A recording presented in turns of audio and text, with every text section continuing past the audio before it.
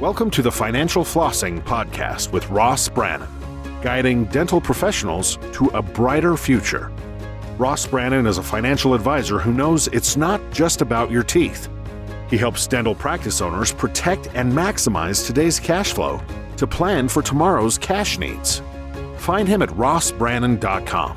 On the show, he brings together experts to help dental professionals looking to make smart money decisions to grow their income, turn their retirement goals into reality, and improve their lives. And now, here's your host, Ross Brannan. Welcome to the show.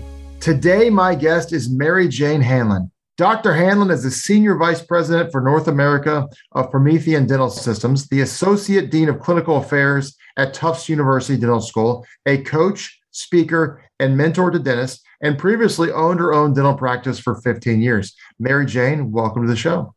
Thank you so much, Ross. Happy to be here. You have quite a resume. You've done a lot. Very, very impressive. Why don't you start from the beginning and tell us how you ended up in dentistry? So I don't know how I ended up in dentistry. I just came home one day and said to my mom, I want to be a dentist. And she looked at me because nobody in my family was in medicine and said, why? And I said, I don't know. I guess I just want to help people. She gave me the best piece of advice I've ever gotten from anybody to this day. And she said, well, don't you think you ought to go find something out about it? Make sure that it's a lot of time to spend in education. She said, make sure you like it first. First time I walked into an orthodontic practice and started working after high school, I fell in love, and I've been in love with dentistry ever since. Wow. So that's pretty fascinating. So you've done a lot. You've owned your own practice. I have. You've taught, or you currently teach in dental school, and you're a part of a new company that's changing things around the world. So it's an interesting evolution. You went from practice owner to educator, and then now to what you're doing now in addition to education. So kind of talk about that evolution of your career. You don't see that often. So it is an interesting evolution. In fact, I just happened upon Promethean last January. One of the challenges that we have in education is, and I know we talked a little bit about it in the pre-show, but we have students that get into dental school that aren't 100% good candidates for dental school. They may be brilliant, but they don't have the eye-hand coordination. And we find the same thing happening in dental hygiene programs as well. Every single educator I've ever talked to has expressed the same opinion. We always have students that will end up getting into the clinic. They're pushed along. They get to the clinic and they really don't know what to do. So they have to go through a remediation process, and it's an extremely expensive process. COVID-19 has really impacted us quite a bit as far as educators are concerned. You know, many educators are older and they're doing it for a way to give back and to provide some of their expertise to the next generation. Well, COVID kind of really impacted many dental schools across the country severely, because what's happened is they've all retired. So now you've got a limited faculty base and you've got students that need to be remediated. And it costs a fortune to do that because you have to have one-on-one integration between the student and the faculty member. So with Promethean, what we have done with our dental simulator is provided modules for the students, and they can do it self-service, just like a computer, turn it on, work for a couple hours doing repetition boosting and objective grading. They can see how they're being graded right on the screen. And then they get instantaneous feedback, and the faculty don't have to be there 100% of the time with them. So it's a great service. So it's interesting. So you had your own practice, and then it sounds to me like, based on what we talked about before, you kind of been there, done that. You've done it for 15 or 20 years. Then you had an MBA. So Tufts came to you and said, hey, we'd like you to come on faculty and work here. And you've been at Tufts how long now? Well, I just left Tufts in July. So I was there 8.5 years. So 8.5 years. So then you're like, okay, I see Tufts is great. I see education, but I see how we could build a better mousetrap, if you will. And Yes. so that's about Promethean. So you've had a long time in the dental industry. So, and you could probably take this question several different ways. What kind of wisdom would you impart to someone younger in the dental industry? So I think the biggest thing is to get everything you can out of your education, because I see a lot of students not maximize their educational opportunity while they're there. And so what happens is they get out and then they have to spend a bloody fortune to educate themselves on specific techniques. For example, we don't teach dental implants in dental school. There's a bunch of different reasons for that, but right now we're not teaching our students how to place implants, or they are learning how to restore them, but they're not learning how to place them. Well, in the big scheme of things, placing an implant can have a financial impact on your practice and actually help you do a lot better financially than if you don't place implants. So they really need to learn how to do that. I was advocating for that, but unfortunately we couldn't get a program started. So I would take students out and take them on trips overseas to learn how to place implants, because I felt it was really important and really critical to their career success. So I think maximizing your educational experience and getting everything out of it is one of the most important things they can do. So as someone who's been in the education or is in the education world, and you have these students who come in, would it be your opinion that every student should own their own practice, or do you feel like not everyone is wired to do that? Not everyone is wired to do that. And I think, quite honestly, most graduates are afraid to take that, and rightly so, to take that burden on right away. And I think that many go to DSOs, they learn the ropes for the first 2 years, and then come back, and then they decide whether or not they're going to own their own practice. So basically, it's up to the personality of the dentist, or the dentist, whether it's male or female, it doesn't matter. If you have a proclivity to be an entrepreneur, it makes much more sense for you to have your own practice than to work for somebody your entire life. But it all depends on it's important to you. Well, you mentioned DSOs. We couldn't have a conversation about dentistry without talking about DSOs. What is your take on the world of DSOs and everything that's going on? You know what? I think there's a place for everything. And I'm sad that DSOs weren't, ingratiated into organized dentistry early on. I think that it's important that we understand that not everybody wants to be an entrepreneur, and it's okay. It really is okay. There's a place for everyone. And you're doing a service just by providing care to someone, whether it's in a DSO or in a private practice. No, that's a fair point. We live in this entrepreneurial culture where entrepreneurs are kind of worshipped like gods. And if you're not an entrepreneur, you can almost feel like you're second class, when that's not the case at all. Not at all. So let's talk about Promethean and kind of what you guys are doing to, if I could say so much as, flip dental education on its head. Talk a little bit about that. So we started out with the vision that we want to provide education and technology on all phases of a dentist's career and a hygienist's career. So what does that mean? So that means first phase is, there's 5 different phases we've outlined. First phase is treating the student that is in the pre-dental space. And by that, I mean, they're getting ready to apply to dental or dental hygiene school. Well, we know based on some research that we have done, about 2% of those students really do not have the eye-hand coordination to do well in dental school.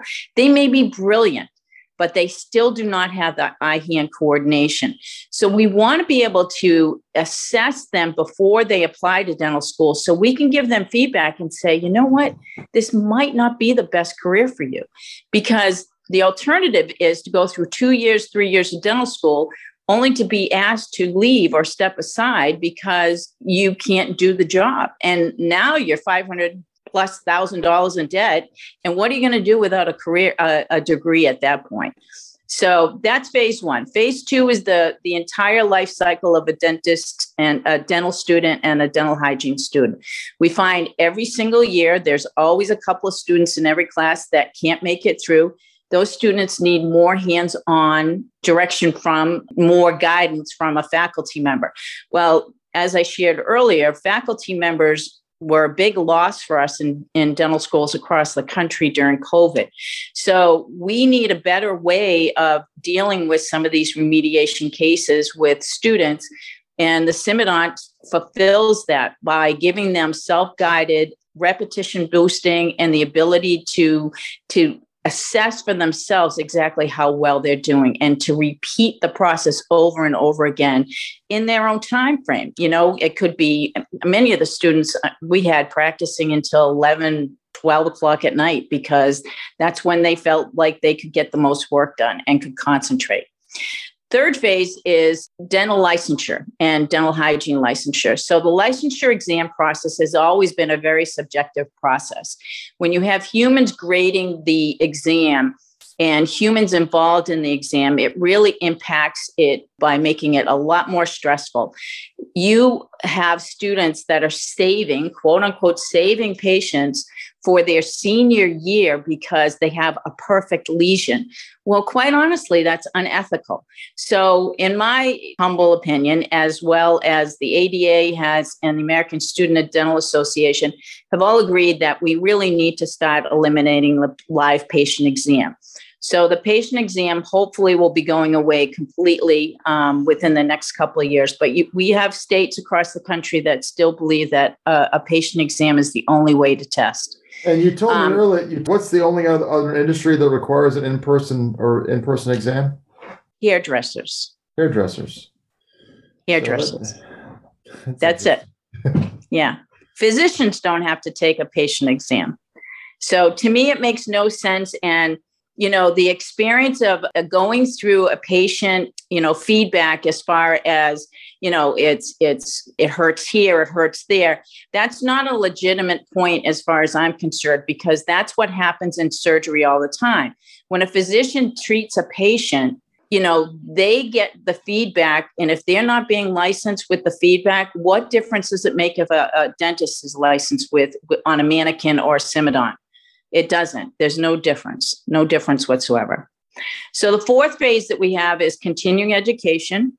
And then the fifth phase we have is remediation for practitioners who have complaints filed against them with the State Board of Registration in Dentistry. And, unfortunately, those are difficult cases. We do have several that are come to our center in Athens, and they've been there for a week. So it's not simple cases. And there's a lot of feedback that we give the state boards on how they've done. So now walk me through this a little bit. Is this to replace all continuing education further post-graduation, or is this to flip dental school on its head and basically Promethean would be a dental school or is a dental school that you could go to at home? No, that is certainly not the intent of the founding of Promethean Dental Systems. It's actually to support dental education. So our vision is to have centers all across the country. So if you're a student at a dental school and you have to be remediated, let's just say you're running into problems, you could come to a local center. Let's just say it's in Boston and I'm still at Tufts and I have a student. I would just call the Boston Center, say, I have a student that needs to come for X amount of remediation. We would set up a program. That student would show up. They go through the process. Automatically, the faculty would be getting analytics and reports on how that student is doing, how long they spent, how well they did, whether or not they had to repeat things over and over again. Are they making the same mistakes when they're prepping their teeth? All of that analytics we don't have in dental school. It's just subjective feedback from a faculty member looking at your prep. In essence, in many respects, it's almost like tutoring with a third party, exactly. but more high tech with better feedback. Well, because we grade everything on the Simidont, we have a program that takes the ideal preparation and compares it to what you do, and it mirror images over one another, and down to 0.4 of a decimal point, we can measure accuracy. Oh, wow. So there's no question in our minds whether or not you passed a quiz or you passed a test or you passed your licensing exam. It all is right there in the documentation because everything is videotaped, everything is photographed. Oh, wow. And so Promethean's been around for how long now? It actually just started January 8th of 2020. They started formulating in 2019, but launched officially last year in January. But you guys are growing like crazy, right? We are. How many locations nationwide? Right now we have 3, and we have plans for 10 additional this year. So wow. I anticipate within the next couple of years, we're going to have, and it depends on what we have a couple of things under wraps that I can't talk about, but we may be up to 65 within the next 2 years. And this could fundamentally change dental school education, could it not? It could. It actually, so I anticipate that many of the dental schools, and we have about 10 in the country right now that have the Simodont dental trainers, but I anticipate that we will have them in most dental schools because it's going to be a necessity within the next 5 years. And the dental schools, they like the idea, they don't feel threatened by it? So this is always the challenge that we have with faculty members. What happens is they don't like to learn something new. It's a challenge for them. They don't really, especially technology. Unfortunately, like I said earlier, many of the faculty members are on the older side, and it's hard for them to learn something new. So what we have found is that we have to have a champion in the school that's young and understands that technology is here to stay and understands the analytics and wants to support the program. And so when we have a successful champion like that, the program really takes off. Makes sense. So with all your years of wisdom, I think I would be an absolute mistake if I didn't ask you what advice you would, and not just one thing, multiple things. What have you learned in all your years that you wish you would have told, 28-year-old Mary Jane from the dental industry? Like, what wisdom could you espouse to all the younger people listening? So I think number one is that you really have to understand business. Dentistry is very different from medicine. And I hope it always stays that way. And that's one of the reasons why I keep telling our younger generation to get involved in organized dentistry, because quite honestly, if we are not protecting this profession, it's going to go by the way of medicine, and it's going to change everything. You had legislation that was just recently almost passed. Yep. It still hasn't passed yet, but one of the things in there was to put dentistry and Medicare together. And and what a nightmare. Well, and I mean, if you talk to a physician, they will say medicine is the career of diminishing returns because Medicare payouts just drop year after year. And so that's what will happen to dentistry if they went down that road. So that's a great point by you. Yeah, exactly. And what we're finding too is that patients in general misunderstand what dental insurance is. It is not like medical insurance. It's kind of like having a gift card. You pay $1,500 in, that's all you're going to get back. Now, when we started dental insurance back in 1958 in Massachusetts with the Massachusetts Dental Society, we started Delta Dental in Massachusetts. And back then, $1,500 was the limit. Do you know, all these years later, it's still at $2,000. So it's nothing more than a gift card. So they didn't put a cost of living adjustment on there.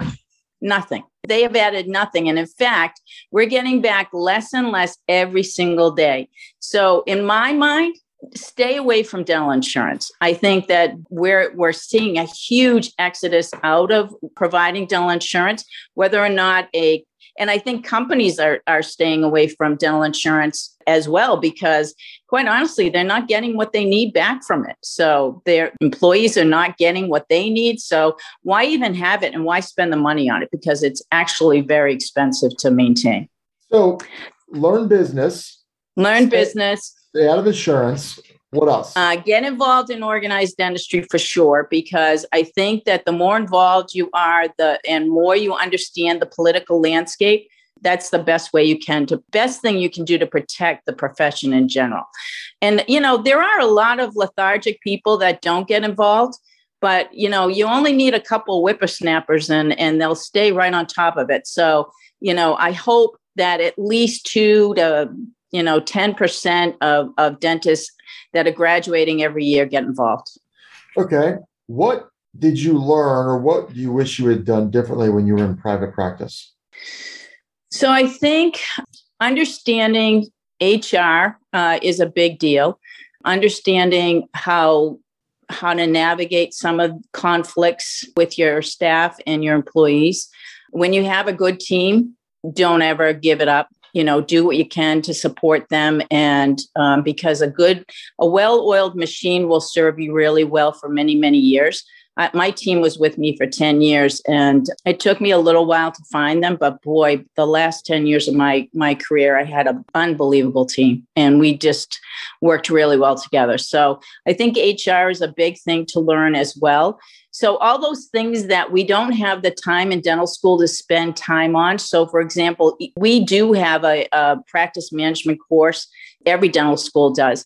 But unfortunately, a student doesn't have a way to relate to that. So here you have somebody that's learning about, insurance claims and submissions and figuring out how they're going to pay off their student loan debts and buy a practice all at the same time, get married, settle down, buy a house, all of those things. They definitely need a financial advisor to help them navigate all that. Because if you get too far down the road in debt, on top of your dental school education. And the dental school education, dentists in general are a great risk, from what I understand. In the banking world, they have no problem giving us loans to buy practices. But you have to make sure that the cash flow meets what your needs are going to be. And, it's basic math. That's good advice. What would you say the most important thing you could tell a younger version of yourself from a personal financial standpoint? What would you say? Get started early. I had someone in my life who showed me the importance of that. And I didn't start for about 10 years after he had kept saying to me, MJ, you need to do this. MJ, you need to do this. And of course, I was I actually didn't start dental school until I was 35. So by the time I graduated, I was 40. I had a daughter who was in middle school and mortgage to pay, all that kind of stuff. So I didn't get started as soon as I had wanted to. So I think that is critical. Don't delay. Even though you may only have $200 to put away every month, put it away, because it makes a huge difference. It absolutely does. And one of the challenges is you see, people, when they start making a certain income, they want to live a certain lifestyle, something we call lifestyle creep. Yep. And, spend what you want to spend where you want to spend it, but just save first. Yeah. Save first. So let me, 2 questions here for you. What advice would you give a brand new dental school graduate?